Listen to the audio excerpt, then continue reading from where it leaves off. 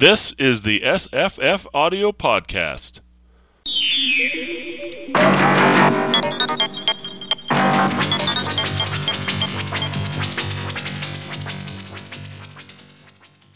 Hi, I'm Jesse. Hello, I'm Paul. Hi, I'm Misa. Hello, I'm Evan. Hi, I'm Will. We're going to talk about A Fall of Moondust, a 1961 novel by Arthur C. Clarke. And it is the worst Arthur C. Clarke thing I've ever read. Oh, there's a lead-in. How many of you have read a lot of Arthur C. Clarke? I've read a fair amount. I, of course, have. And I've read Jesse, I read the sequel-rama books, some. which are not as Oh, good yeah, as this. okay. If we're including the ones where he's co-writing, Yeah. okay, I take it back. Thank you.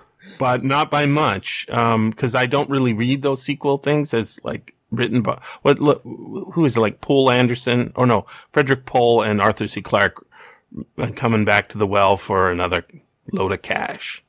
No. It was Gary Lee who wrote those sequel-rama books with them, and then he wrote. It was Gary Lee that wrote the sequel-rama books with them. He's not my favorite writer, but I do like Arthur C. Clarke a lot. But anybody else have a problem with this book? I liked it. I think like there's liking things I don't know, in there. I was kind of... Yeah, it kind of grew on me over time. Okay. I haven't read much of his stuff, like Childhood's End, things like that. Yeah. There's 2001. He's so good for short stories. I went back and read Childhood's End, and I thought it didn't really hold up. I read it when I was like a teenager. And I thought it was really awesome.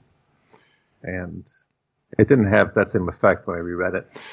He's not perfect. He's no Olaf Stapleton, that's for sure.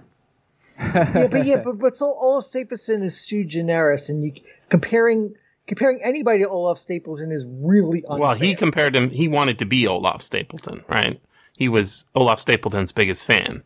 So, but as I've discussed earlier, you can't really be Olaf Stapleton. You couldn't even be Olaf Stapleton in 1950, much less 2000. You can be that, but you can't be a popular writer, and or even a published writer unless you're self-publishing. I don't know about that, but what I will doesn't even. The fact is, he doesn't even have the same ethos as Olaf Stapleton, right? Not completely. Like, you can see that, like, if he professes that he's somebody who's interested in Olaf Stapleton, you can see the influence. But it's not like, it doesn't feel natural in the way that, I mean, for example, Doris Lessing, like, wrote, like, science fiction novels that were a lot like Olaf Stapleton novels. So, I mean, it's something that happened later. But this isn't it. And even in like 2001, where you are kind of on a more cosmic scale and can see like how he could be thinking about Olaf Stapleton, like it's just, it doesn't, August Derleth really like H.P. Lovecraft, but August Derleth is not H.P. Lovecraft, right? Yeah. He's fucking terrible. Even like, he's not even worried about the same things, right? Right. Like, so yeah, no, I'm not saying he is trying to do Olaf Stapleton here, but that's kind of my point too, is like you called it a novel, Olaf Stapleton. It's not novels. They're books that are science fiction length, and they're fiction, but they're not novels, because novels are like this. This is a novel. Somebody asked me on Twitter, how many of the Reader's Digest books were science fiction. I said probably not very many. Turns out that this is the very first one, that was condensed. And, I was showing Misa, I think, the thickness of it inside the book of, condensed books. And it's very thin, like a very thin volume. And I now regret not having read that, because I would have liked this a lot more, because honestly, I think this is Arthur C. Clarke saying, I'm going to break out, I'm going to be commercial, and it completely worked. It was like the perfect time. If you think about the timing of this, 1961, right? What's in everybody's mind? Space race. And we're going to the moon, right? We're going to the moon. And so this is that future, but honestly, everybody on board this boat is pretty boring. And everything outside the boat, the society is fascinating. although we don't get that much of it. But he's wrong.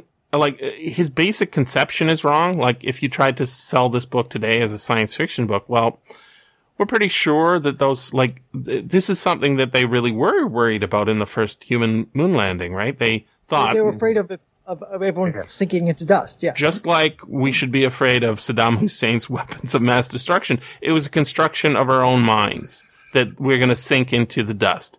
Now, is there a layer of dust on the moon? Absolutely. But it's kind of like a powder, right? Is what Armstrong says. It's like, it's like it's just a couple of inches, maybe, at most. Right. But the book says that for most of the moon that is true, but in this particular crater, in this particular place, it's built up, and that's why the Sea of Thirst is what it is. But the rest of the moon isn't like that. What it reminded me of, the lake.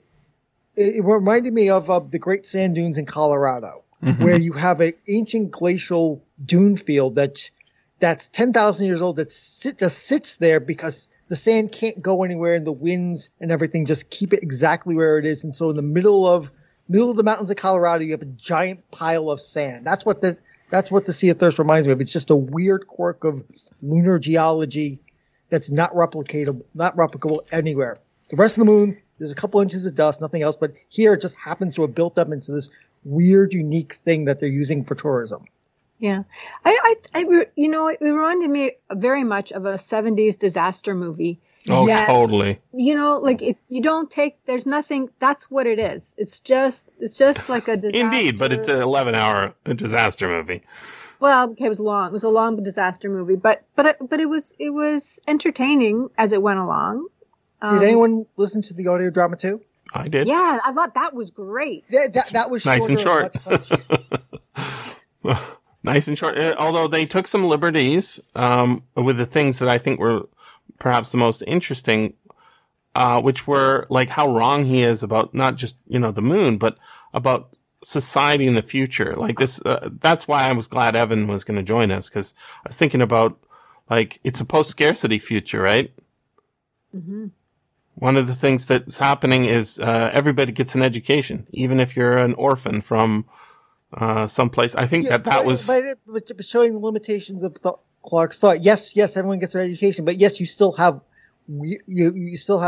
barbaric orphanages where you have someone who's emotionally basically scarred by the experience.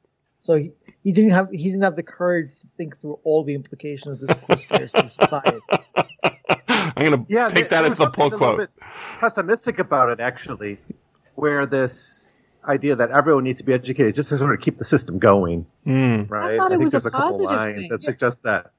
But the problem is, like, if not everyone is on board the train, he actually says this somewhere it's written in the book. Like, if not everyone is being educated, the whole system will collapse. And that's I took it the other way. Like, the system was moving along so brilliantly that we need all the brain power we can to keep it going. Mm-hmm. Yeah, that doesn't seem very sustainable. Yeah, that's a two-sided coin. Yes, we know the brain power to keep going, but if we don't I see several points. If we don't have the brain power, then things are going to go off the rails. So the education system in this world outside of this Moondust, very weak in the sense that I wanted to spend more time like as a tourist in the solar system rather than on this goddamn bus at the bottom of the sea of dust. But there's lots of interesting world building going on here that he talks about. I mean, he has a whole future history about how culture evolves and changes, how the 90s were. Yeah, those 90s songs. Like, I want to know more about what the. Dude, that's my point. Is like this feels like a book. It feels like a book about the media, right? Like there's so much about the media in this book. Oh, yeah, there's a lot of books. And that's so interesting because he's completely wrong about how it would develop, right? This book is still set in our future. I think it's 2030 or something like that. No, it's not quite 2030, but it's still ahead of maybe 2025. I can't remember. So still ahead of us in our future, right? But they look back on the period of time between 2000, whatever it is in this story, back to 1960s and spend a lot of time thinking about how these people were young in the 90s. Some of them were young, these retirees on the moon. And then, like, what happened to the news industry? It's Walter Cronkite all the way from the beginning to the, right? Like, nothing changed. That's ridiculous. And this is the guy who basically came up with the idea of stationary satellites, right? Himself. This is one of the things he wrote about that eventually became true and allowed the things that are happening now. He's just wrong about how, media worked, and in such a spectacular way. And yet, as you say, Maisa, it felt like a disaster movie. The first disaster movie that can be, thought of as the disaster movie that is still with us, by the way. It's just fewer and farther between, just like the Western is still with us, which is also in this book, right? Mm-hmm. Is a movie called Airport, 1970. You all seen this movie? Yeah. Great movie. Really fun. Lots of good actors. It's the exact same. I think that he probably influenced the creation of that industry that's what I was thinking too. I was like, were there disasters before this? Like there were. There's a movie like in the 1920s. It's a silent called Deluge, which is based on a science fiction novel, and it's about a giant tidal wave that hits New York, and it's great. It's a terrible movie because it's it's badly written, but it's got some great visuals, and the focus is wrong, right? It's not as epic as those 1970s movies, which is very much what this book is, right? It's like he wrote the script. And I wanted to answer one of Maisa's questions she had, and I said, save it for the podcast. Was there a movie adaptation of this? And the correct answer is yes. But not really. I mean, it's a terrible movie. It's called The Big Bus. It's a late 1970s parody. Oh, the nuclear-powered bus. Yes. The nuclear-powered bus. Terrible. It's a terrible movie. Very funny, though, in the sense that it exists. But I believe Ned Beatty is one of the all-star cast. Yes, I think he is. And it's about a bus disaster instead of an airport disaster. And, of course, Airplane, when I was a kid, I hadn't seen Airport. First encounter I had with the disaster movie was the parody of it, which is Airplane, which is such a good movie. Mm-hmm. And in a sense, Airplane 2, the sequel, which is set in space, it has William Shatner in it, no less. Yes. And they're flying. Yeah, well, you got to see it. It's an amazing piece of crap. And he's I gotta try and watch that tonight. It's good. You watch Airplane first, and then watch Airplane 2, the sequel, and it's a steep decline. However, it is set on the moon with a space shuttle instead of and there are so many films that are actually like the Towering Inferno. There's the one what's the Hell Upside Down? What's the ship that turns upside down? Poseidon Adventure, right? That are basically this book. It's a template, yeah. It is the template. Formula, yeah. And what I appreciated is that Arthur C. Clarke is going to he's thinking about the moon, and he says, hey, there's probably a lot of dust on the moon. Looking up at it, we think there's probably a lot of dust up there. So what would dust act like in a vacuum? And I bet what he did was he was looking at these experiments. They pump out, dust out, get a, vacuum tube, and you pump out all the air, and then you put dust in there and see what happens, because they're worried about when they get up to the moon, are they going to be able to walk around? So he's paying attention to these details, and that's where the plot for the disaster movie that is this book came from. And then he said, okay, and it's a novel, because novels are what sell. And that's why it feels like it is. There's nothing wrong with the book other than it's exactly what it's supposed to be. It's exactly what it's supposed to be. Yeah, and I hate this kind of thing. Scott yesterday said something really funny out of the blue. He's not on this show. He's not listening to this book. but it's something something that he is coming to that I came to a long time ago. I think he said, what did he say? I'm ruined for Stuff Happens books. So Stuff Happens is, the quotation marks. Nice. That is most books, yo. Any book that's a series, pretty much that's it, right? It's stuff happens. Character on a boat, stuff happens.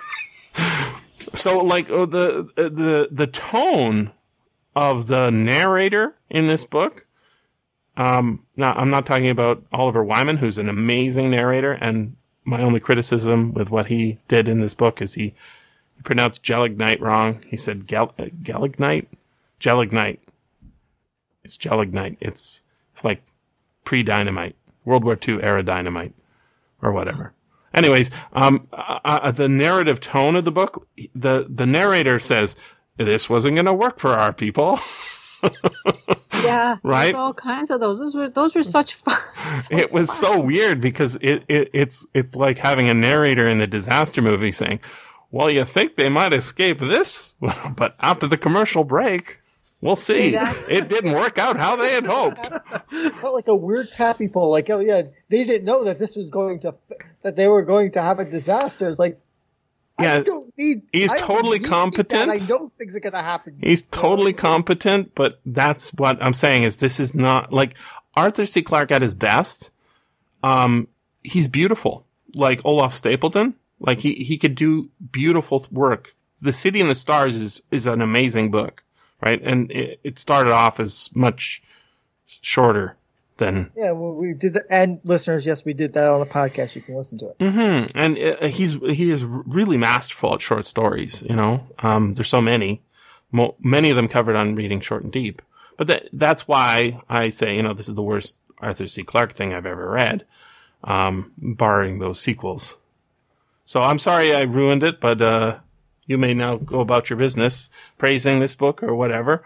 Will, do you have any reaction to it? Yeah, like a pretty negative one, I think. Oh, really? Sorry. I thought this book was really boring. You're right.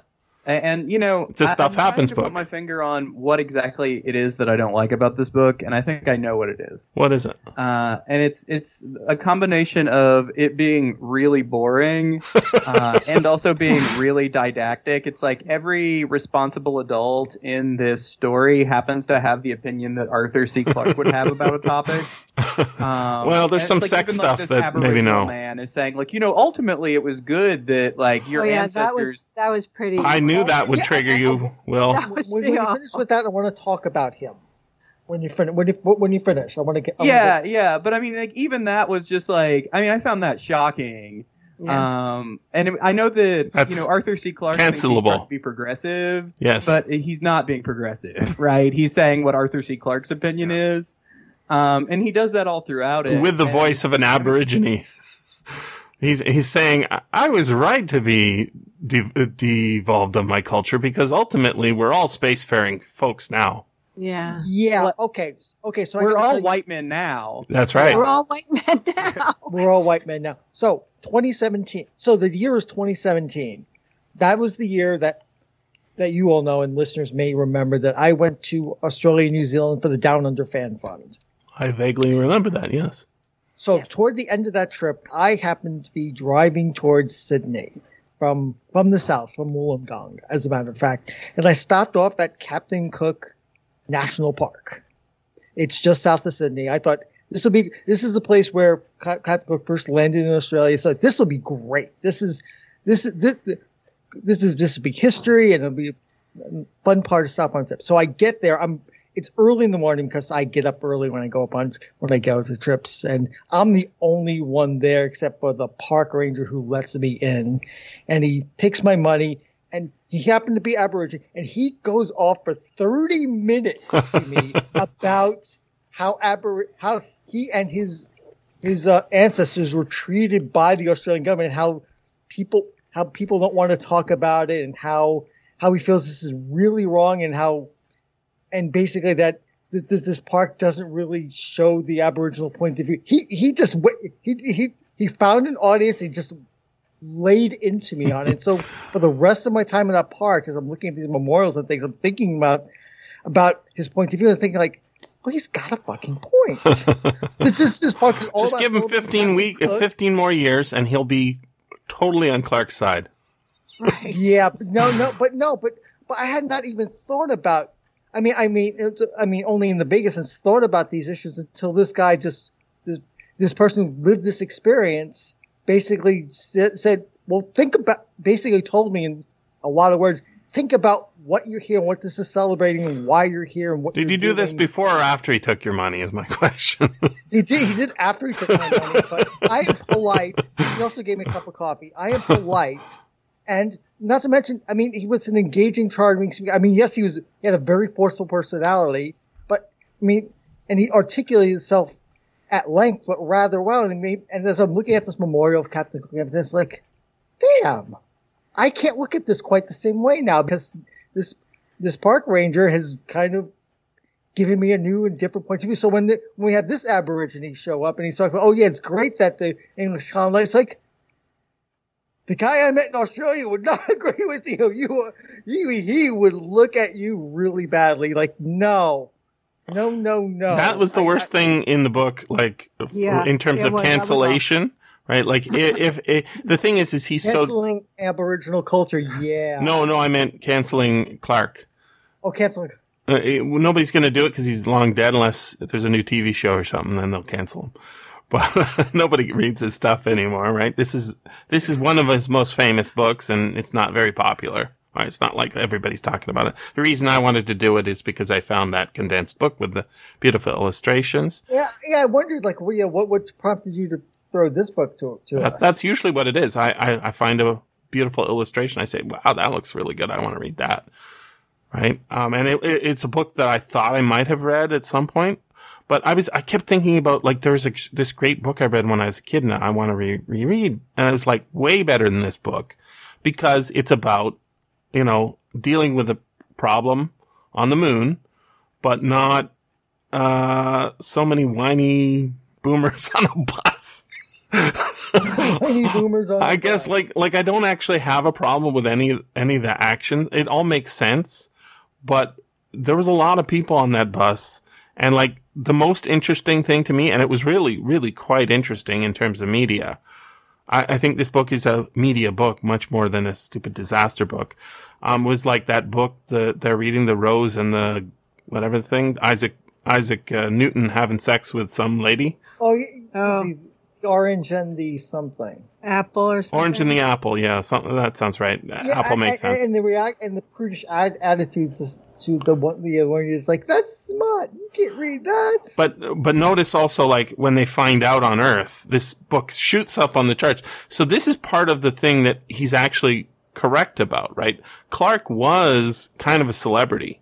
Later in life, he's doing those videos from Sri Lanka, but he had a lot of media contacts, so he is very familiar with how it works, and that part is totally true. Right? What happens today? Somebody brain farts about some book on CNN, and all the blue checks start tweeting about it, and then that book shoots up on the Amazon charts, right? That's just what happens.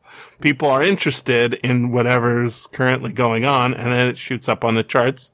It's a kind of phenomenon. So, of course, when they hear back on Earth that one of the few things they're doing for entertainment down on the Moondust at the bottom of the sea is doing an audiobook and making the Englishman do the narration, right? And it sounded like a good book. Like I was enjoying those raunchy sex scenes in the king's house or whatever. I thought maybe somebody has written this book, but I kind of want it to exist at least so I can point to the cover and say, look at this. It's amazing. It's a great idea. The media stuff in this book is, I think, so interesting with. Yeah. When you remember, when I was reading the media stuff, and they said on the streets, on the sideways, the buses, like everybody's holding their breath, watching. Mm-hmm. It reminded me of the movie The Martian. Although that's a much better, movie. It's a much better book, much better movie. But it's the same as this. Martian does it right because it's not a bunch of boomers on a bus. Right? Yeah, and maybe because there was only him, so you don't have the distraction of all the characters. Maybe, I don't know. No, he's working the problem. Mm-hmm. There's that narrative voice is not there, right? The narrative voice is not there. The swearing quotient is higher, which makes it more authentic. Right? It isn't like this feels like a very Victorian version of what would like.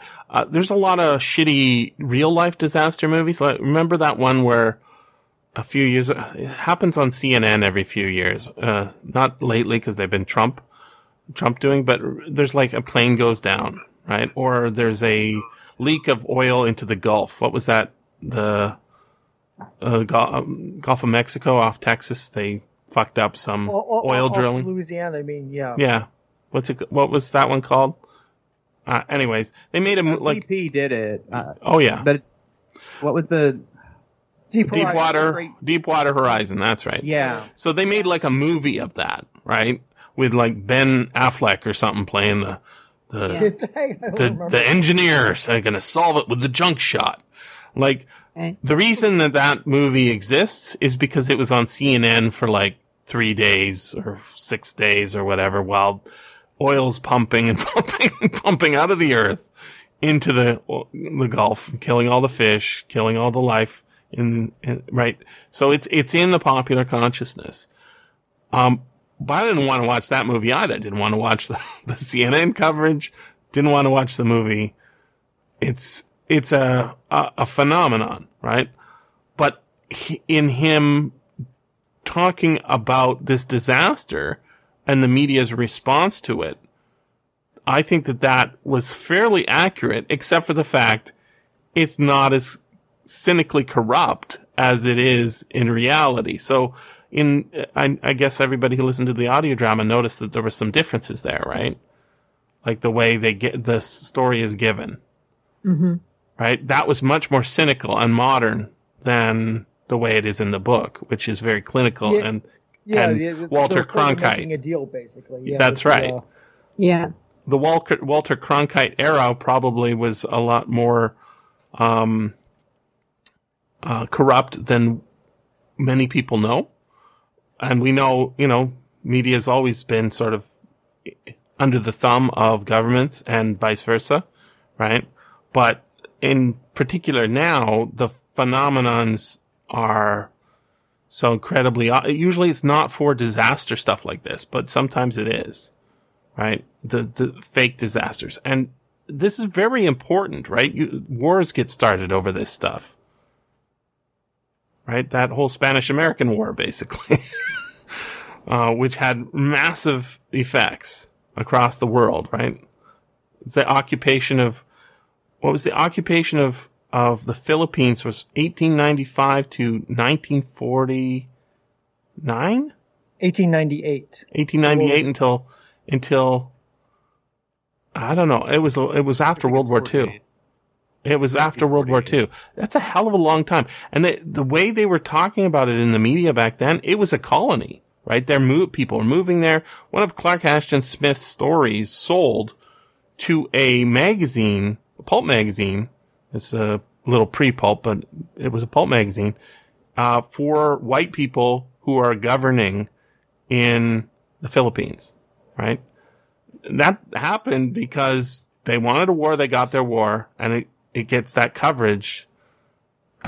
So this book is like Token, right? It's just a nice, cute disaster with everybody saved at the end. It's like the boy fell down the well story or the puppy fell down the well story with a happy ending, right? Mm-hmm. Which I hate. I hate those stories because I don't learn anything from them. That explains the reason why you hated this book so much. There was lots of things I liked about it, but it's way too long. It's a stuff happens thing, right? The fact that the bus takes forever to get saved, but all the stuff like They're making their own culture. Right? I thought that was kind of cool. Like the playing cards, right? That's kind of cool, but it's still, it's like filler. Finding ways to amuse themselves. I mean, as the book was starting, I was wondering if this was going to be. At first, I thought it was going to be because when the skis go over and they miss them, I thought, okay, are they going to have to get out by? Is this going to be one of those Highlander engineer ones where they all get out by their own efforts, and then finally it became clear that this was going to be a rescue story instead, and like it's very realistic. What? Right? Realistic. That's what he's going for, right? He's going for realism. Go to the realistic,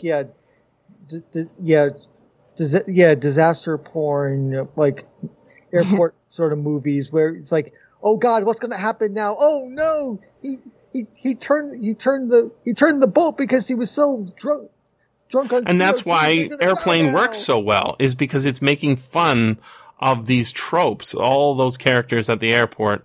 Oh no, there's a fire in the bus. And the captain has to overcome his World War II fear from when he was we got the Commodore for that, right? But and I did find that interesting. The whole Commodore captain thing, because the Commodore takes control pretty quickly, and then there's a tension because of the love of a good woman, the captain and the Commodore realizing he can't take control. I thought for a while, like, oh, okay, so the Commodore's just going to run this for the rest of the book, but then the captain reasserts himself. But it's really him becoming a man and being worthy of marrying and choosing to settle down with the girl who's been a hero. That's right. He became a hero, and So I mean, what about the sexual politics in here? Because I that's the other thing that was hilariously wrong, right? To me, the sex scene, you mean? No, the sexual politics, like the sex scene today would be handled very differently. But more importantly, like think about like 1961. What other things are on people's mind? It's the pill, right? It's coming. We're going to be sexing it up pretty soon. It's going to radically change society, miniskirts, all that stuff, right? This is coming. And yet, 60 years in the future? Everybody's still repressed, right? Women are worried about their reputation. And there was a really hilariously weird line. And it was weird hearing it in the audio drama as well, because the BBC Saturday Night Theatre audio drama, because I thought of it differently the second time I heard it. So the line was, she doesn't want to take the sleeping drug, which, by the way, nobody should take random sleeping drugs just because some guy says you should.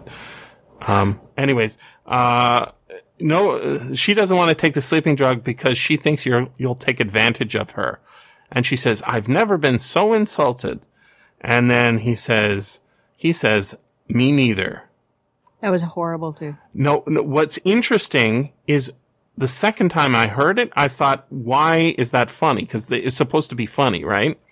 The first time we hear it, I heard it, I was like, she's supposed to be the fat lady, so and she has a crush on the captain. So she's a skinny old lady. Oh, it's a skinny old lady. Okay, it was one of they're all boomers, so it doesn't matter. they're all not sexy for the captain, right? Some of them are cute, some of them are nice and funny, but anyways, she was the old maid who wanted to have sex. She was jealous of the stewardess, right? So she looks at the captain and she's jealous, so she makes that remark about them having sex in the back cabin, even though they hadn't, right?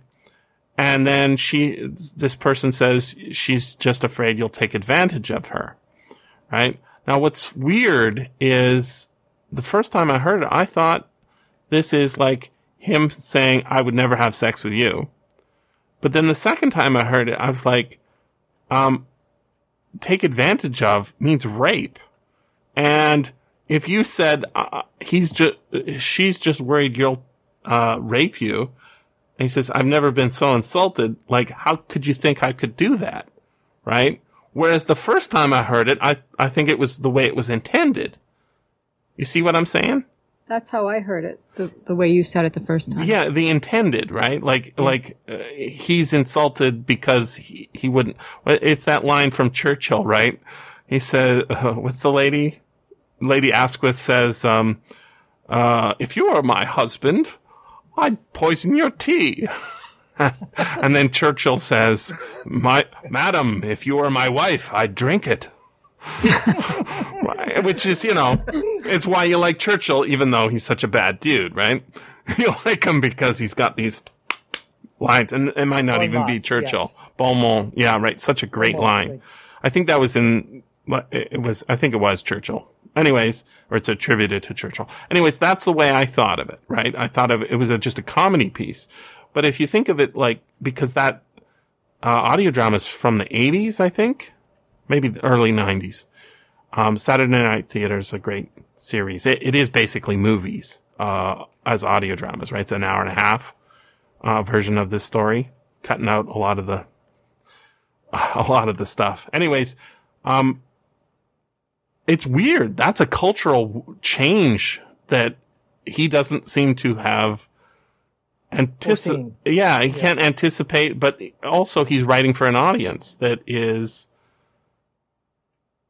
I mean, from the 60s. Writing for a popular audience in 1961. Yeah, like he was writing for 1961. He wasn't thinking.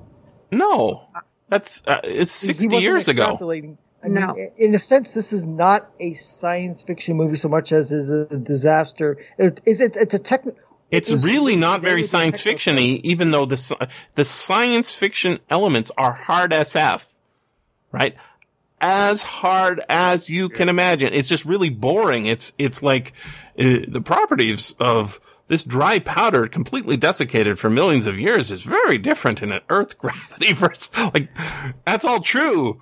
I just don't care. It's just so boring. I mean, granted, I mean, the mountains of inaccessibility sound cool, and that'd be great to photograph there. But yeah, the movie, the novel is ultimately as dry as the sea, as this sea itself. As a social SF book, as a social SF book, it's both good and bad. As a hard SF book, it's interesting, but altogether, it's kind of bad. That's the way I see it. But Micey, you enjoyed it. It was popcorn. I thought it was like popcorn. It was very popcorn. You don't. There's no deep thinking there. No. But I wanted to spend much more time thinking about the media, the culture down there. Or even the throwaway bits about just how common space travel is. Right, they're all over the solar system. They're focused on this bus at the bottom of the dust sea. We can divert a rocket from to Lagrange and then back to the moon casually. It's that's. I mean, that's just a whole lot about what the solar system's like. I mean, even just the fact that there's tourists on this thing is 20%. There's a lot of implications that aren't fully explored, which is a shame. Mm-hmm. This movie made me think of the board game High Frontier, which is all about moving stuff around the solar system, and you basically have different kinds of orbits and different kinds of trajectories. And I was thinking, how could you actually do that so that the Ori could actually get to Lagrange and then to the moon in a rational amount of time? Yep. There's interesting stuff outside of this room at the bottom of the sea. Oh, don't. Right? I mean, I don't think there's that much more to say about it other than I was thinking about how much stuff happens, quote unquote, in it. And I'm like, yeah, that's kind of, it's why it was successful though. That's what's so weird, right? I think it's one of his most famous books. But I kept thinking, I think I was going to mention this before. There's a book I read when I was a kid. I'm like, this Monica Hughes. Anybody read any Monica Hughes? No. Oh, dude, she's so good, or was when I was a kid. Probably the very first SF I was, getting into as books. Is her book is one's called Crisis on Conshelf 2, and there's one set under the sea where there's some kid. It's basically a Heinlein juvenile where some kid goes down to the bottom of the sea. We're living here now, and mom's like, or dad's like, sorry kid, we're living here now. Go swim with your friends. And then there's another one that's set on the moon, and it's like this, except where, it's like Red Planet, except on the moon, right? It's kids running around on the moon getting into trouble, I don't know, Hardy Boys style, or Nancy Drew style. And short. It actually sounds good, actually. It does, right? Nancy Drew on the Moon sounds like a great book we should all write right now on Twitter. Was the one you were thinking of, Jesse, the Deep Range? That is a Clarke book, right? The Deep Range is a Clarke book. That's yeah. No. This is this author, Monica Hughes. She's from Alberta. Oh, sorry. Right. Huges. She's not very well thought of today. I don't hear anybody talking about her. But she wrote a ton of these very thin volumes. Died in 2003. Crisis on Conshelf 10, 1975 book. It's her debut. And it's about kids living at the bottom of the sea. Oh, okay. There's no details about it there, but Earth Dark, that's the name of the one. Crisis on Conshelf 10-2. I think that must be it. Yeah. I know they're too long for you, Jesse, but I'll recommend it for our listeners and for the rest of the podcast. Ian McDonald has a trilogy of novels set on a future corporate-dominated moon called the Luna series. And the first book is Luna New Moon, then there's Luna Wolf Moon, and then there's Luna Moon Rising. I haven't read the third one yet. And he also has a short story set in the same world. Basically, it's about, I think it's 22nd century, and basically but families feuding on the moon. So there's lots of hard SF as one point they have to basically run for their lives onto the lunar surface out of the colonies, and there's lots of corporate intrigue and extrapolations of what culture would be like on the moon, and how do you survive in an environment that wants to kill you, and I think Evan might like the social and economic aspects of how there's tensions between people who want stuff to be free, and then the people basically want to monetize the very air you breathe. And they're long books, and so maybe Jesse will never listen to them, but they're good. Yeah, I'm not a fan of long. I'm not a fan of long. No, they're like 16 hours each. It makes me think it's time to revisit Heinlein's Moon book, but the short story is telling you about actually is a resonant with. You remember the story, The Menace from Earth, right? Of course. So basically, the short story, and I can't. That's one where a girl goes to the moon and learns to fly. Yeah. So yeah, it's good. It's good stuff. So this is a description of the Earth Dark book by Monica Hughes. This is a science fiction story set on the moon. Kepler Masterman found life on the moon a little difficult on his return from an adventurous and exciting trip to Earth. Seeking adventure, he took a forbidden trip to the moon's surface. He got much more than he had bargained for, and nearly lost his life. On his return to base, he found his girlfriend's father had disappeared. Danger was everywhere, and in the unknown region of Earth Dark, Anne and Kepler walked into a trap. See, it's like kids on the moon solving mysteries. Fun. Right. And hard SF in the sense that it uses the moon from the 70s rather than the moon from, I don't know, I guess moon from, it would be 1890s or 1901, right? When Wells was writing about the moon, there's mushrooms growing there, all sorts of good stuff. So I don't think there is an audiobook of anything by Monica Hughes, but slim volume, kids running around having fun on the moons, no boomers and buses at the bottom of the sea. You should get somebody to read it. It's not public domain. Oh. But I totally would. Published 1977. And she's not going to be dead 50 years till 2053. So, which is a ways away. But y'all saw my idea. Get what's his name? Keith David to narrate The Hobbit in 2023. Because Keith David. I don't know Keith. No. He's the, if you've seen what's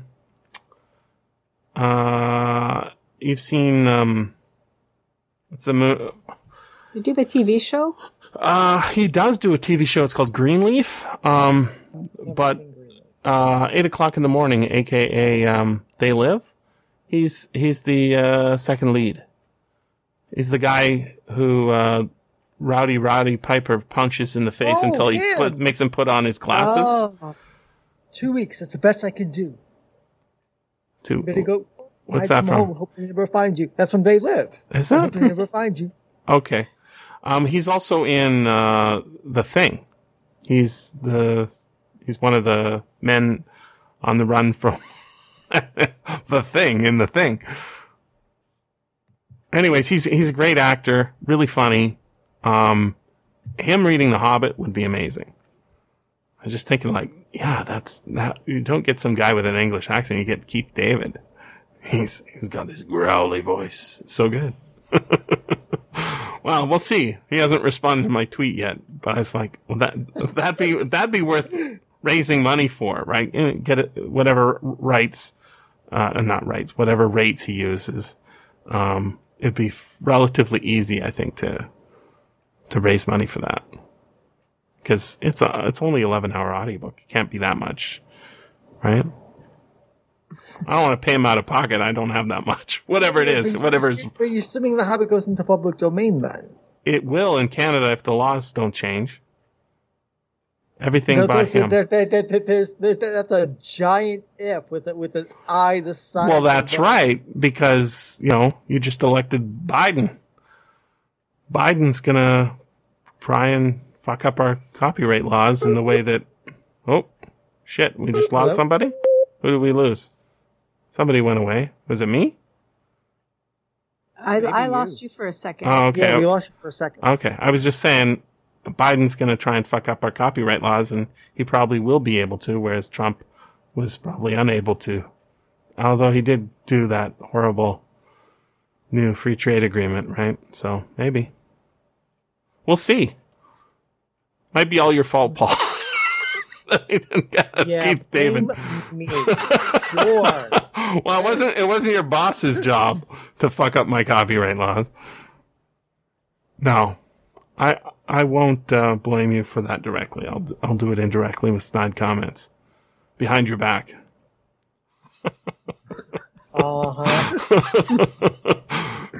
Okay. Great content. I think we're done, aren't we? Real grown-up stuff. Are we done? I think we're done, aren't we? Is there more on this book? I have one question. Okay. It's about these. How do you put it? The boomers in the bus, right? Boomers in the bus at the bottom of the sea. So much of this novel is entertaining the boomers, right? Yes. Entertaining these old rich people and the people reading the condensed that's books. Kind of was my initial reaction to the book. It's just a bunch of rich people. How do I care? Well, yeah, not super rich, the but post-scarcity thing's interesting because it seems everyone is kind of. For a while, you think like maybe everyone's got this education, everyone's got their place in the technocracy, but there's also like these laborers living in igloos, doing the hard labor. Right. So it's not totally classless. It's made clear that not everybody can go to the moon. There's but if Arthur C. Clarke wrote a book about like miners in stuck in a coal mine, how much effort would he put into thinking about like we got to really entertain these people? Wow. Well, yeah, but see, it's the audience, his target audience, right? He's trying to make some cash. Yeah. He's got to buy a house in Sri Lanka. That's going to take some cash on his state. If you look at the, that's why I wasn't shocked about the idea about the Aboriginals because I just there's two other English. He's English, so I wouldn't expect anything else. There's two other bus people who are in the book before stuff happens, but I thought it was interesting as well because it reflected on the outside world. Outside the bus. One was the fraudster, the guy who stole the credit card, which again was something very futuristic at the time, right? Credit cards are not a thing yet. He had this gold card or black card or whatever it is, and he stole it, and he's on the run, and then the detective is chasing out. He's also the UFO guy. Yeah, the UFO guy. Yeah, the UFO guy. He's Will on the bus. From the frantic 50s. And what's funny is there's a lot of UFO talk in here, and Clarke is very dismissive of it. Rightly so. But that's not something that's in the public domain of our conversation these days, right? This is something Joe Rogan talks a lot about, is all these amazing videos that are coming out of NASA now that, the lid's off, and what do they call it? The chick lid or something that's moving at speeds of unbelievable, like, honestly. Chiclet? What the heck? No, it's the Tic Tac. They call it the Tic Tac. So there's this video where it appears to be a aircraft or some spacecraft moving so fast that it's impossible under modern physics. And I say, yeah, it's called like a phenomenon we don't understand. It's not a fucking alien, right? But people are obsessed with these things. And Clarke is rightly dismissing those things. Yeah, I think. He's merciless about UFO conspiracies, which I appreciate. But he also, notice what he does is he poisons the well, which I think is unfair. So, Will, I hope you're not in tears and muted right now. Oh yeah, I'm just weeping because, not only do I really, really, really believe in UFOs. Me too, Will. Me too. I can't. I'm teasing. I'm teasing. The idea that there are snake oil salesmen who go about the world. You know what? I'll tell you all a story. Yeah. One of my mutuals on Twitter, as we call them, I won't say which one. Shared with me. No, it's not you. Shared with me a story about a relative of his who is into the UFO stuff, Mm-hmm. and this guy with the big hair who's on Ancient Aliens. Yeah. Oh yeah, that guy. Yeah, he sent this person a text that was, a picture of his penis, and that his wife was out of town. So it's just like these people are they're taking advantage of something very real, that like some longing that people have inside of them. Oh yeah, for it's spiritual, right? Yeah. They want to be part of something bigger. Conspiracy is the thing is they're real, right? They're absolutely conspiracies. UFOs are real, yeah. No, not the well. See, that's it's so broken that the word unidentified flying object now means alien spaceship. But even though the U stands for unidentified, flying objects exist. Like I'm not saying. Well, yes, alien spaceships exist. Yes, but people conflate the two, right? So this guy, this credit card fraudster, right? He's saying, they're after me. This is all caused by me. It's center of attention. I think Clarke has captured this fairly well. But then what does he do? He shows that this guy I guess like that whole conversation is sunk because it turns out that he's a fraudster being followed by a detective who's also on the bus. Well, I think more to the point, he's the one guy who, I guess, on his own merits, on his own bank account, couldn't afford to go to the moon. Right. Right. And that goes against the whole. So the one guy with the crazy idea. It's not a post-scarcity planet for sure. Yeah, it's not the one or satellite. He's the more working class element, right? Right, and he's dismissed, right? But too sympathetic to prosecute. There's another guy. Oh, at the end, yeah. Yeah, he's literally too sympathetic to prosecute. Ridiculous. They're like, oh, no, people will want to scam us because this is awesome. There's another guy in the bus, ex-drug addict. And I thought, that's a way of dismissing. That's the thing is if you watch these disaster movies, right, there's that whole plane load of people, right? And they're supposed to represent society. There's the black guy. There's the nun, right? There's the Hare Krishnas or whatever. It's supposed to represent. There's no pet in danger in this book. That's what Arthur C. Clarke missed. There's no pet to put in danger. There's no children in fact, right? Not until the very end, Jesse. Okay. They are trying to make some moon babies. It's true. But the representation, right? It's why that scene in Airplane is so good, where there's the lady who's calm down, get a hold of yourself, and then they line up right, to beat her. And you see the guys who only speak jive punching their fists as they get closer, and there's a nun with a baseball bat, right? And then they're like it is it's 100% mockable, and yet it's so early you can't mock him for it yet. But you could totally rewrite this book as a parody book. Just make it shorter. Right? I think I liked it because I heard the audio drama first. I really liked. And then it's good audio drama. It's well done. That might have been the best way to go. Maybe. I don't know. I think that condensed book, I might scan it. I don't know what I can do with it because it's not public domain. But just the text and look at the length of it. I used to think of the people who read Reader's Digest condensed books as like idiots. You know, like you want to read, but you don't really want to read. You know what I mean? There's that program. That's all my grandpa used to read. But maybe he was right. Maybe he knew what he was doing. I just think, like, I don't want anybody abridging my Mark Twain, right? That's what I think. I don't want anybody abridging my Mark Twain. Did I read a quote from Arthur C. Clarke, and he said, I didn't read the Reader's Digest because I thought it would have been better than what it did. Well, I think that sounds kind of humorous, but I think he's probably right. Right? Well, I think in many cases the audio drama was better than the actual novel, although I would like to see more of the ideas from the novel that we don't explore into the audio drama. I think the audio drama is much punchier and gets the point across. Yeah. It's the abridgment, or they call it condensation, right? Which is kind of funny for the Sea of Thirst. 340, page 347 to page 404. That's very short. That's it? 300 pages? Yeah, so basically 350 pages, page 350 to page 400. It's 50 pages.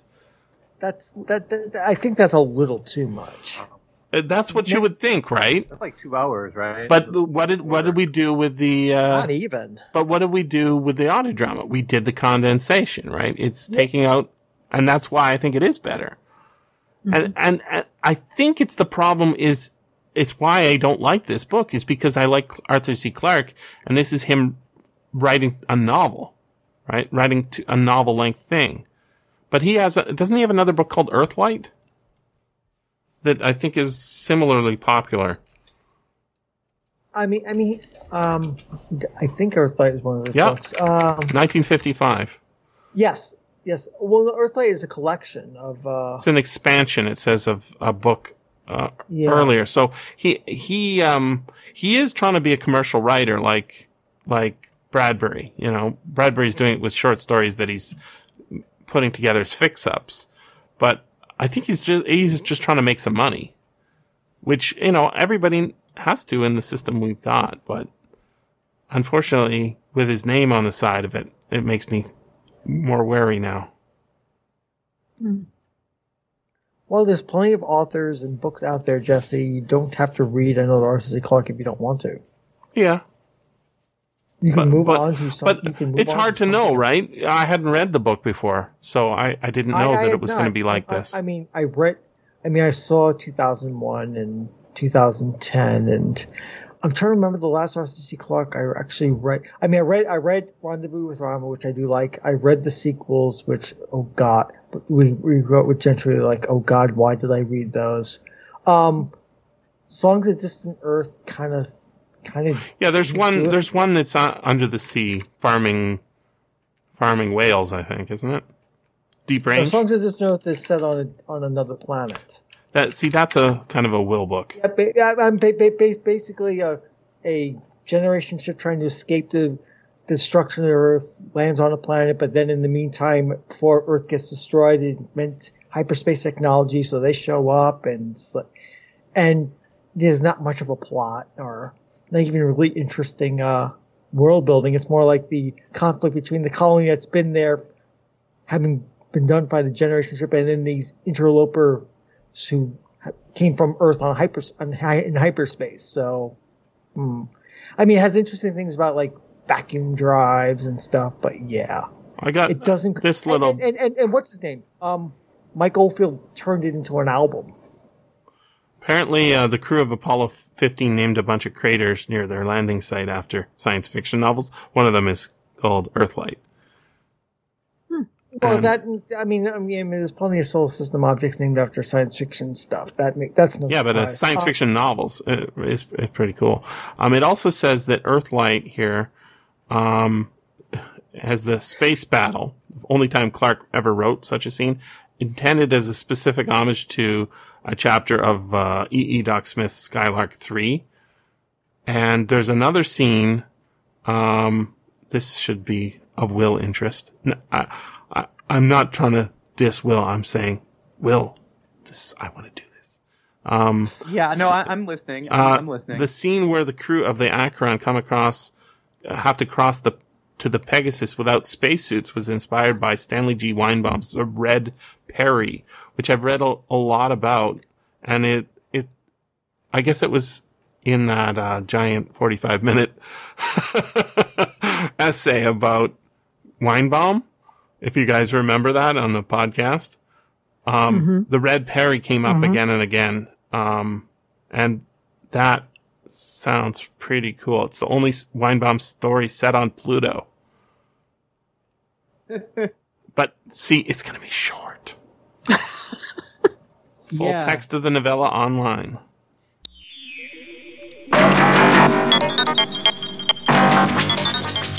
This has been the SFF Audio Podcast.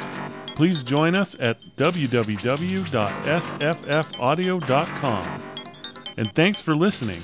If you enjoyed this podcast, consider becoming a patron at patreon.com/SFFaudio.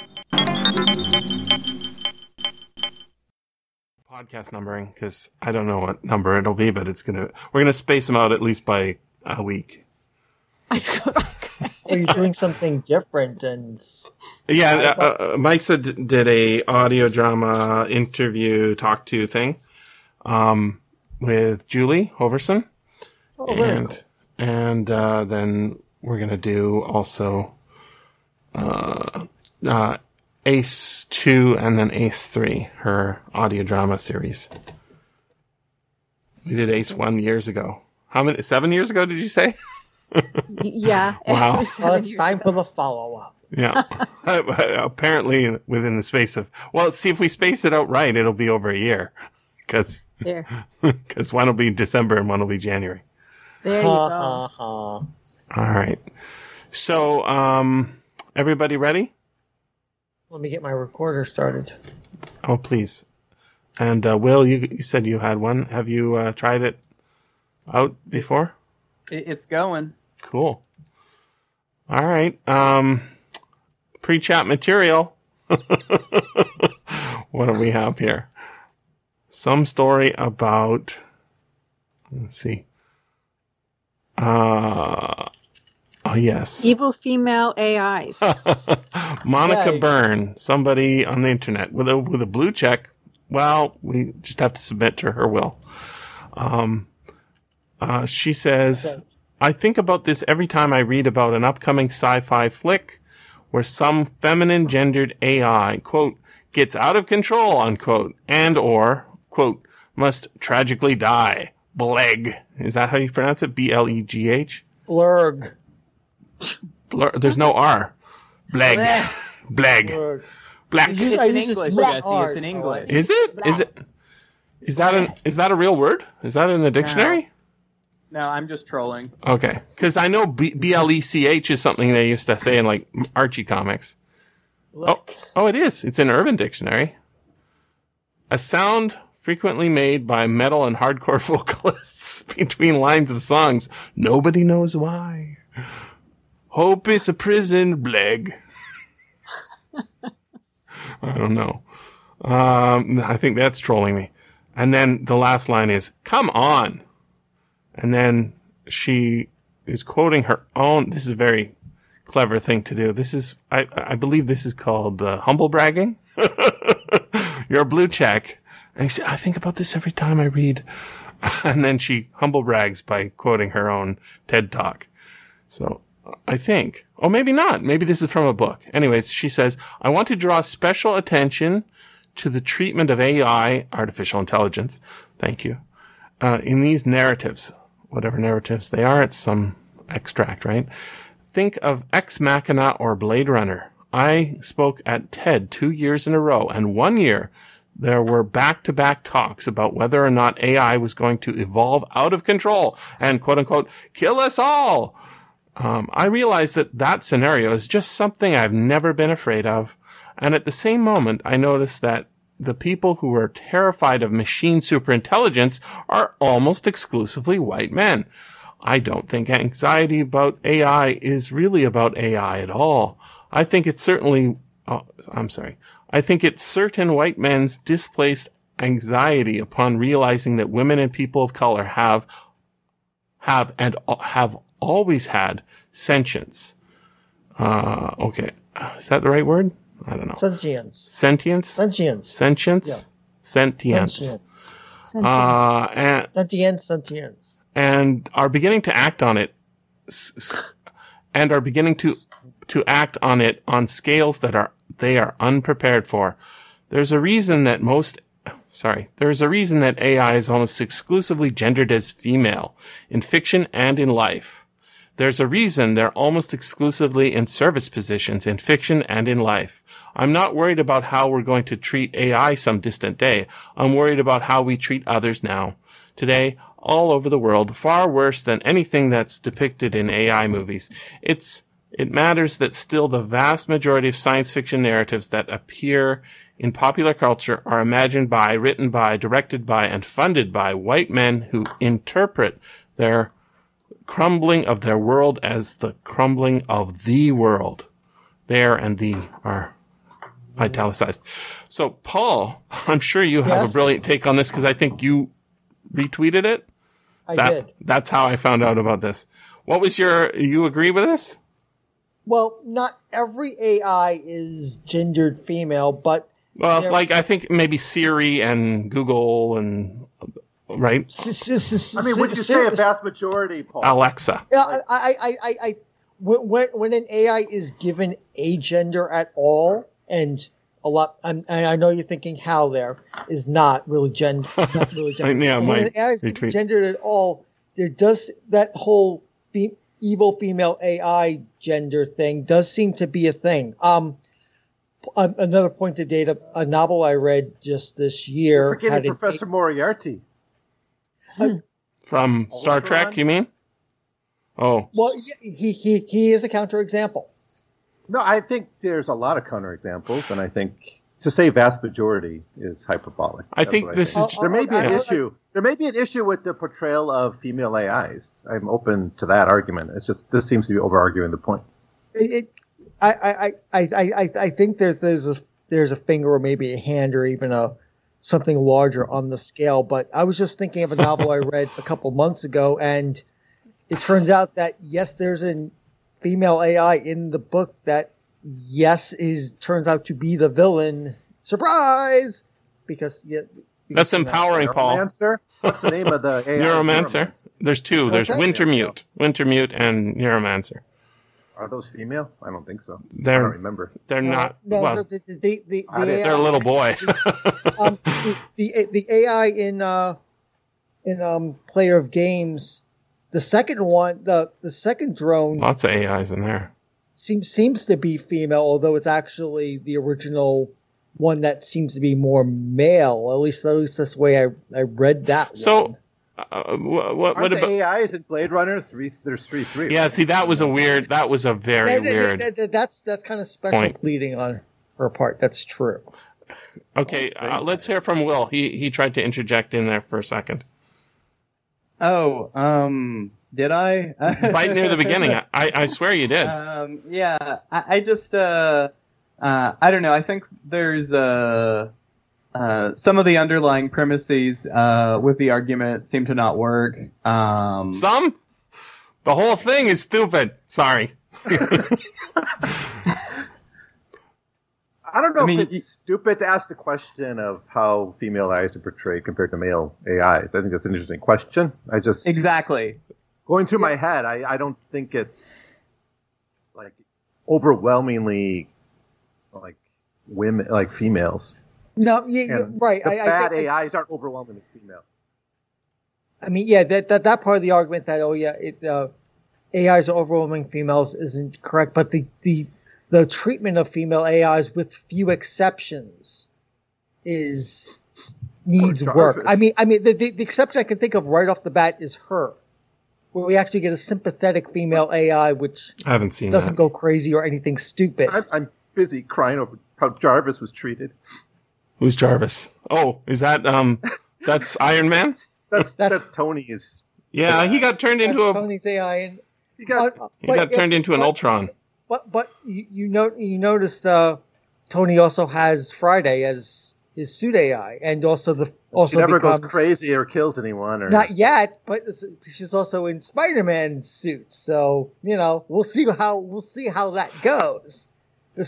There's plenty of Marvel comics where there are female AIs going a little cuckoo for Cocoa Puffs. Also, well, not evil, but it's like just examples. I don't know Marvel comics that well. I know Ultron. Are there a lot of female AIs in the comics? Yeah, there was a whole bunch in the 80s and 90s. Really? Yeah, usually Tony Stark's fault, of course. No, female AIs though, right? Yeah. Yes. Really? Yeah, okay. I didn't really read Iron Man at all. Tony Stark or Fantastic Four. I didn't read either of those at all. Well, thankfully, Reed Richards usually wasn't at fault for these. Thankfully, Reed Richards is possibly the most ethical of the scientist superheroes, whereas Tony Stark and what's his name, Hank Pym. Hank Pym are definitely not by comparison. Well, Will, do you remember any of these? Yeah, I'm trying. I'm like stuck on. I'm stuck on AIs that aren't like totally gendered female. Here, I keep thinking about Master Mold, who's like it's like a male AI that is just constantly giving birth. It's sort of an interesting thing. This must be in DC Comics, though. No, that's in Marvel Comics. Wow. X-Men, right? Like that's really? The Sentinel it's that been a long time. Other Sentinels. Oh yeah, okay, yeah. And then your favorite Jesse Heinlein. I'm thinking about the computer in Moon is a Harsh Mistress is a non-binary Mike AI. He's male when he talks to men, and he's female when he talks to females. Yeah. And then I think about just like Heinlein. Arthur C. Clarke's big most famous thing, the AI is male, right? 2001 Space Odyssey? Yeah, the evil AI. Dude, you should have seen my quote tweet. On this article. That was so funny. I laughed for about 5 minutes. Did y'all see it? No. Okay, I'm gonna look it up. Paul must have seen it. I did. He said nothing about it. He thought it was not funny. I think I messaged you that I didn't find it funny. Or no, that was a different. That was a different tweet. That was a different thing. I didn't. That was funny. A second. Oh, yeah, which was really weird, Paul. I don't understand. That was really awesome. When I disagree. But, okay. Well, here's the quote tweet. I can see that you're really upset about this. I honestly think you ought to sit down calmly, take a stress pill, and think things over. And then it's the HAL 9000I, that's what he says to Dave. Yeah. He's trying to murder him. So that's an awesome quote tweet. Misa clearly has nothing to say as a woman. It is her position not to be able to speak. I got stuck, not on the AI part, and because AI, it's just a voice. They're not male or female. Well, Ex Machina is the first one mentioned, right? But okay, she is. But like our AIs here, yeah, I can choose to make it male or female or whatever. Right. But the default is female, though, right? Generally, pardon? like Alexa and Siri. I you think can switch it. Is Bixby male? Is that Bixby still around? You can switch it, but it starts female, right? Yeah, but you know. And most people keep it as, I would guess. No, but where I got stuck on this whole thing was, her whole thing about displaced anxiety that women and people of color have and always had sentience and are beginning to act on it. Beginning? That was fucking stupid. Like that just stopped me as a woman of color who has had sentience, I believe, most of my life. As far as I can tell. As far as I can tell.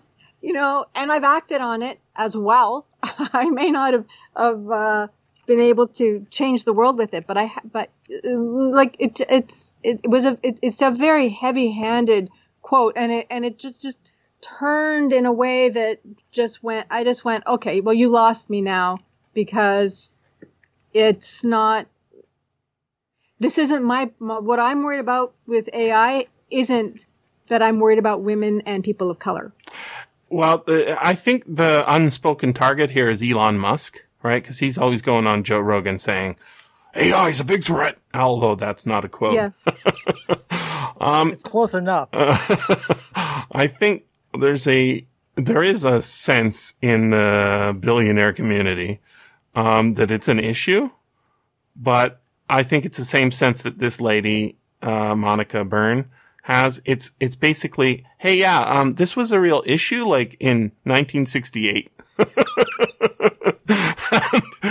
And we've sort of got past it. And now that the real AIs are here, no. You know, Siri is not that smarter. My mom's always talking about how smart Alexa is. I'm like, it's not that smart, right? It can answer very simple questions from a very basic list. Like if you ask, what's the weather tomorrow? It can answer that question. But it can't answer like, what's the difference between sulfur and carbon? Yeah. I was listening to a podcast, and he was talking about people that cheat at chess players that cheat, and how some of them put a computer, like they hide computers on themselves, or they have access to computers because computers do play chess better. Oh, yeah. But they said that you can always spot a computer chess player or a computer playing chess because they don't think ahead. A computer playing chess only looks at the board right at that moment. So there's no, I'm going to kill humanity tomorrow yet, maybe at some point. But right now we got humans doing that. I don't think we need to worry about AIs doing that. I think we should worry more about people than AIs. They don't have the kind of processing that thinks like us. So since I just reread Godel Esker Bach, and he talks a lot about, now from a 1980 perspective, about computer intelligence and how it might involve it. I mean, it's now 40 years out of date in that regards, and some of his things about, computer's never going to be a human at chess. Like, well, yeah, that prediction didn't pan out. It just took enough brute force approach. What intelligence is and how we could put it in a computer is something that the book talks about, and it's not anything that computer programmers who are trying to actually make AI seem to try to work on. The movie Ex Machina very hand-wavies how it gets bootstrapped to actual sentience, but we don't as a species understand how sentience actually comes about. And if we don't know that, then we don't know how to actually program or create it in something else. Exactly. It's the biggest mystery that there is. This is total bullshit. This article. I want to go back to sentience in a way. It's terrible. Back to the argument, kind of what Meisa was saying. Like, do sexists and racists deny sentience? To the people they're racist. A long time ago, in the 19th century. No, in the 19th century, they would say things like they don't feel pain, right? No.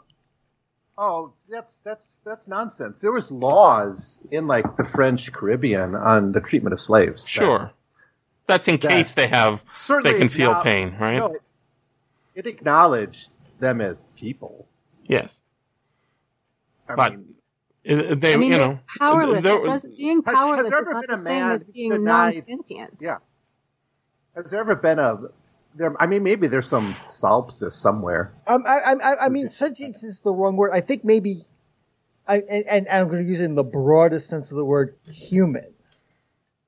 I mean, under slavery, lots of people were considered to be less than human, and some people today still believe that certain ethnic minorities and women are. But come on, Paul, you can find people today who believe all sorts of stuff. The numbers of people who believe that race, they history race quite a lot. No, but look, you could find somebody on the planet who believes almost anything, right? Believes that Jesse's feet are worthy of worship, and that wouldn't even be Jesse, right? One of your dreams, Jesse. It's possible to find, because there's like, I don't know, 6, 7, 8 billion people on the planet, right? A lot of people.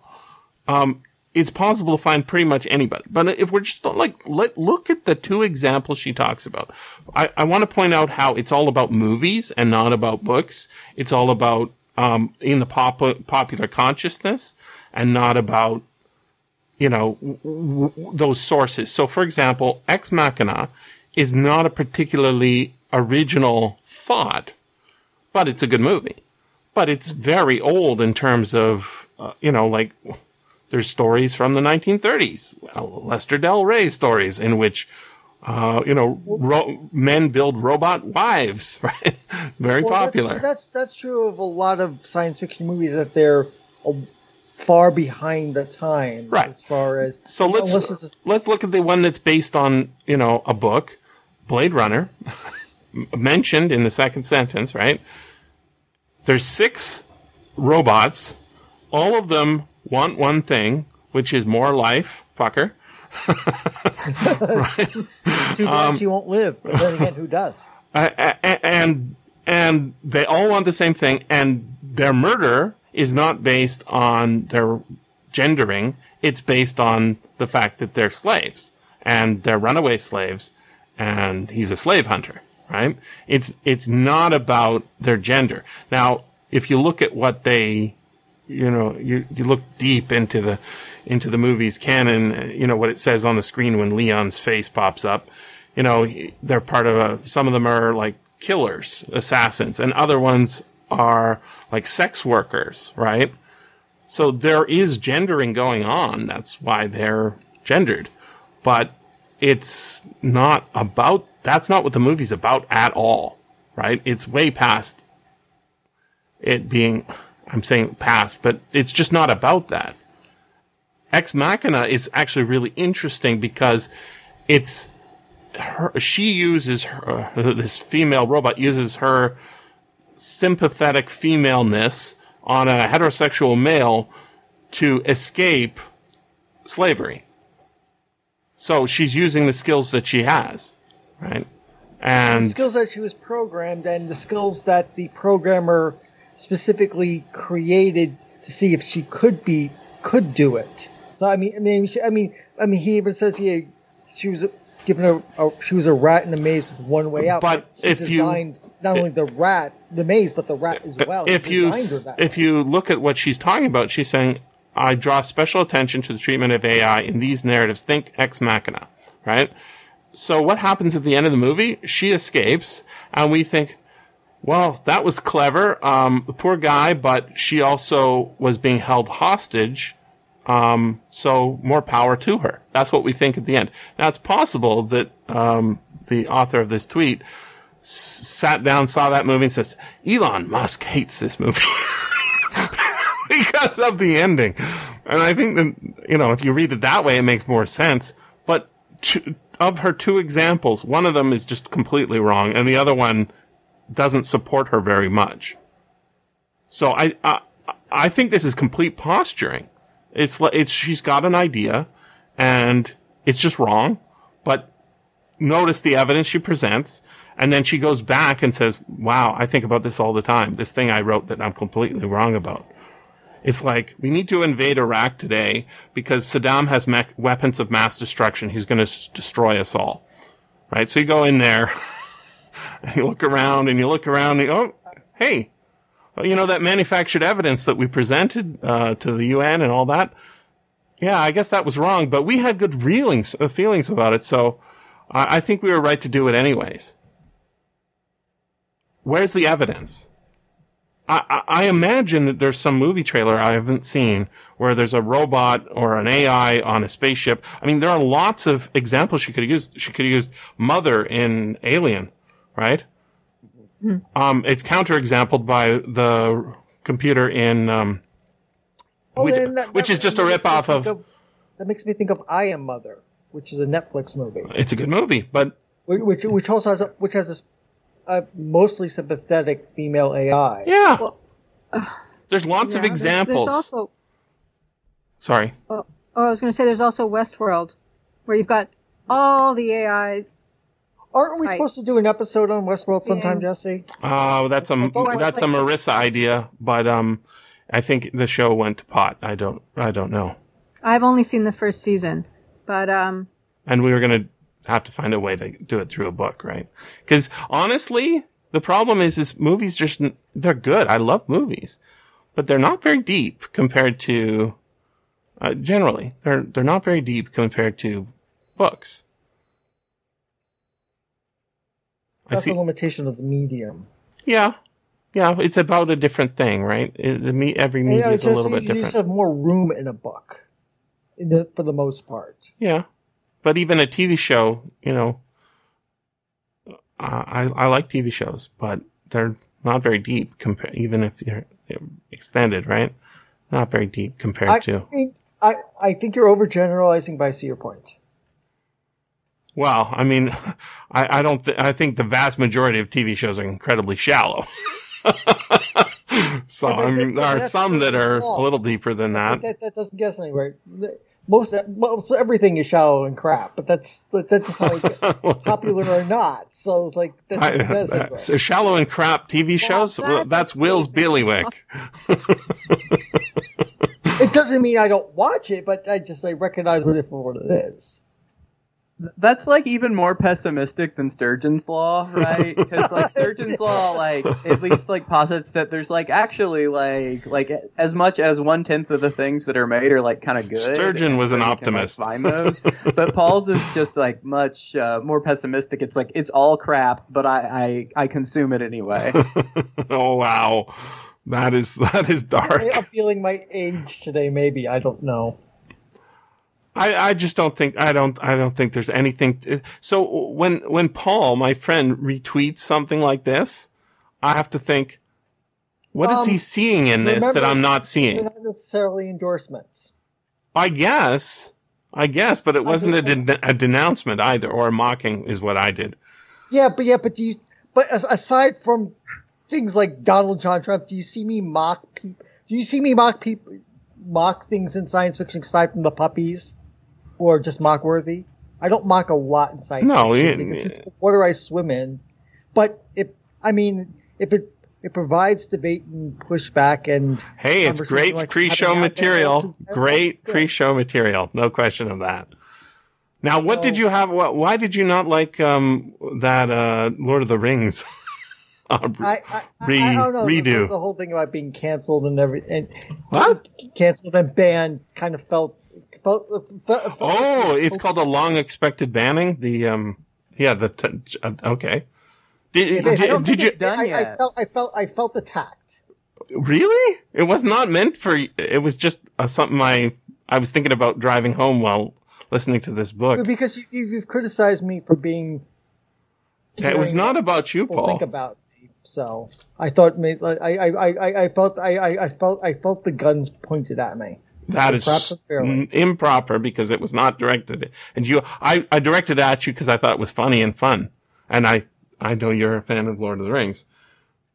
And it's very much about Twitter. Okay. A lot of people like one particular line And it was also a fun one to write. I've noticed in the a long expected banning. Let's see. Did you know that Sean Connery was offered Gandalf and he turned it down?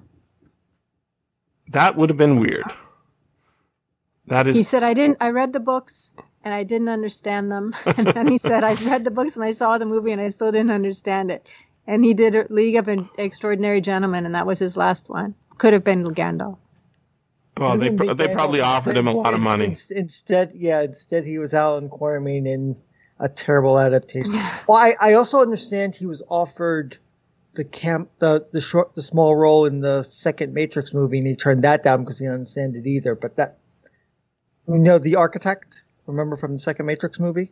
I didn't see more than 2 minutes of the second Matrix movie because I was toward the end of the second Matrix movie where Neo finds out what's really going on, and this guy. We need more money. This red white bearded guy explains, this has been going on all this time, and been all these.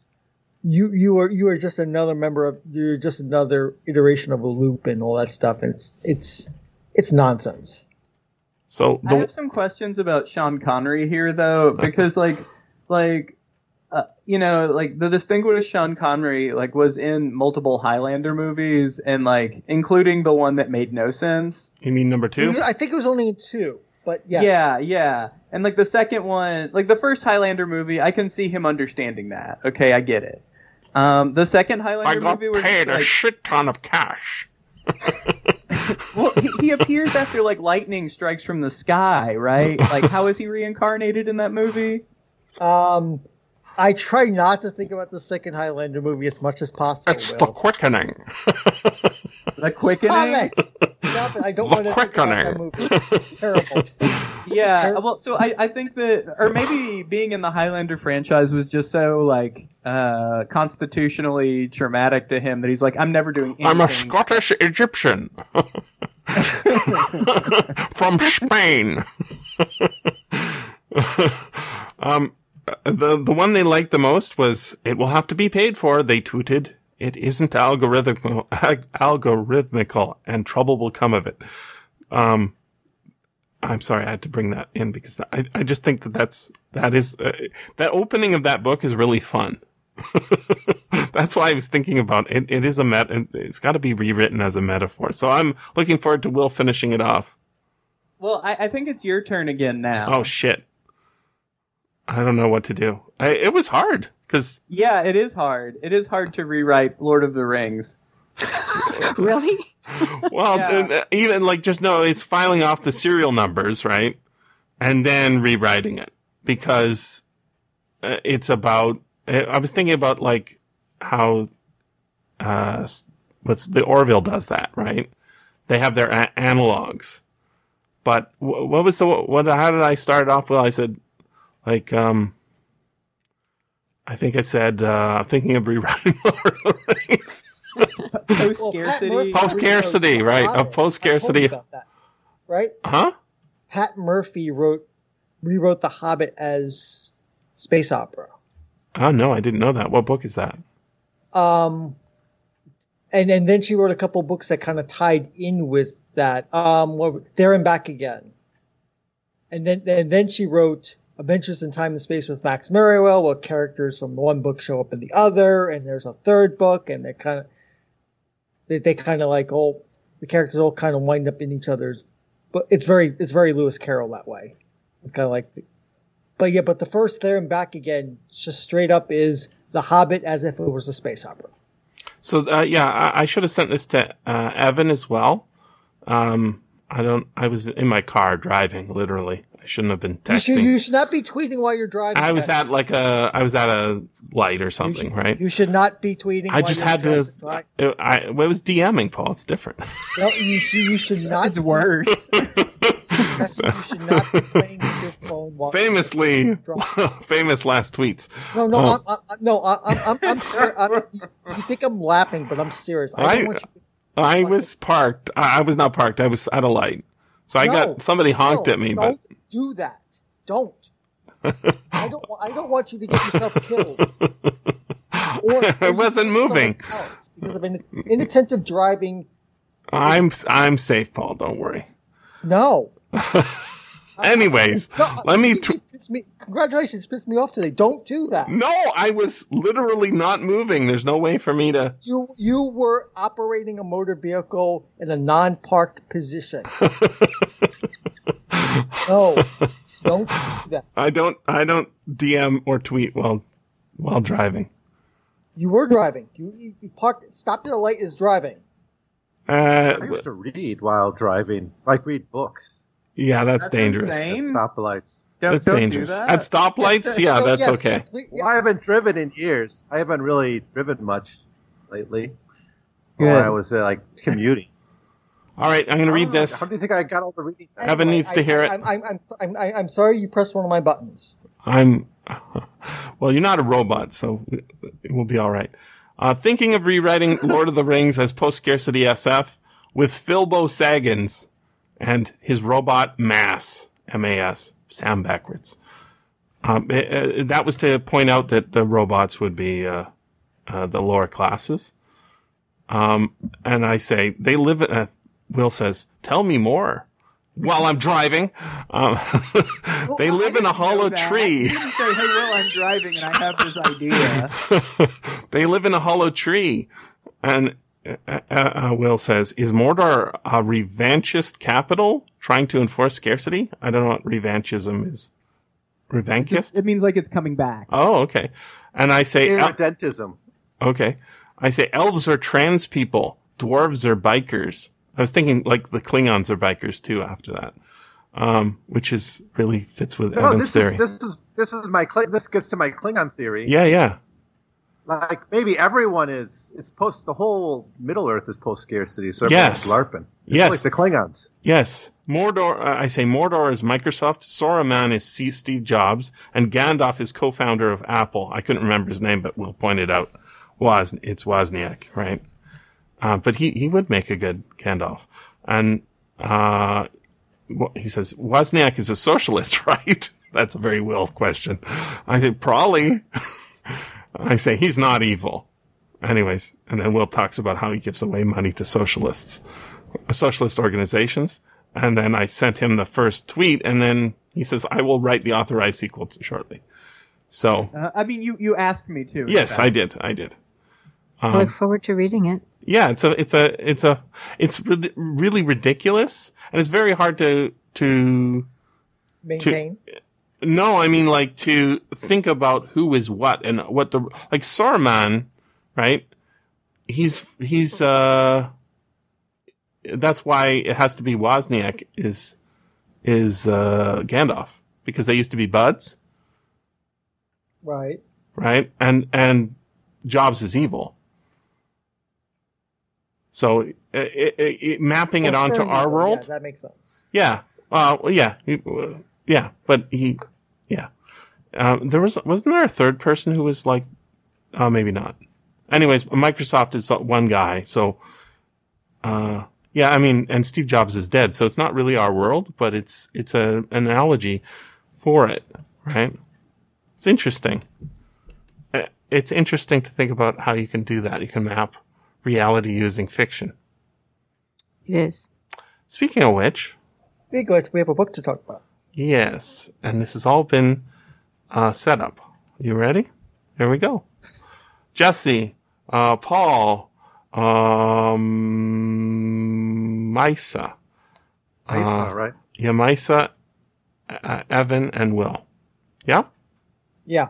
Here we go. Yeah. Oh, shit. I'm going to get out. Wait, I'm in a sea of thirst. I'll be right back. I just need to get some water. Okay? I'll be right back. In a sea of thirst. Ha, ha, ha, ha, ha. That's like one of the lines from the book. One of those dun dun dun. Dun, dun, dun, dun, Yeah. dun. Little did Jesse know he would be thirsty before the podcast started. That's right. Save it for the podcast. Disappeared. Yeah, I was just thinking about that. Maybe it's the word woke-aversary. I didn't even know what... Remember, that was the... I'm trying to adapt every sentence, and it was the birthday, 111th birthday, and that didn't make any sense. I think that word workiversary in particular made me think that you were trying to poke at me. I was not poking at you because although you're woke, I think everybody's fucking woke. We were all woke a way long time ago in the 60s or whatever. No, unfortunately, there are people who want to go back to sleep. Yeah, but you can't live your life based on, the people who worship Jesse's feet, right? No, but I have to live with these. I have to work with these. There are exactly 2 people in the 100 people I work with at work who are not Trumpists. So I have to live with, Really? work with these people. Yes, there is a cardboard cutout of Donald John Trump in the boardroom and with a hat on it that says "Make fans great again." Fans? Oh, right. Fans, The company. we make fans, Right. among other things. So yes. How many people is that? 100 people at our office in Roseville. And 2 of you are not? Two of us are not. It's popular. See, your shock is why, everyone thought like this would be an easy election, but Yeah, some of us knew better. Minnesota's better, far Paul, more 'cause you were- purple than people want to give credit for.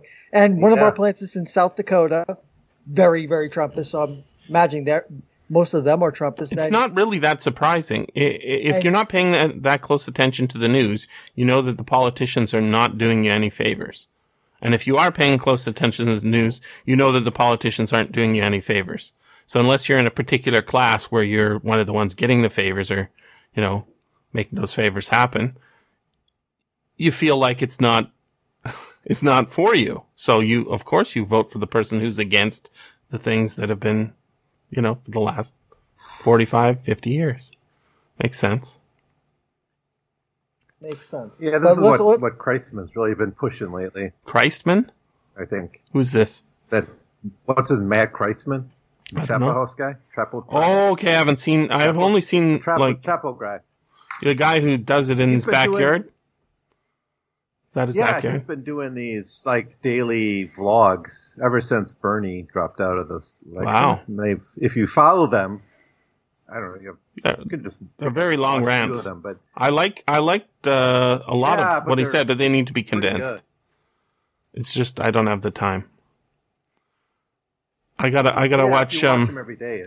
I gotta watch Jimmy Dore. That's me and Misa. Yeah.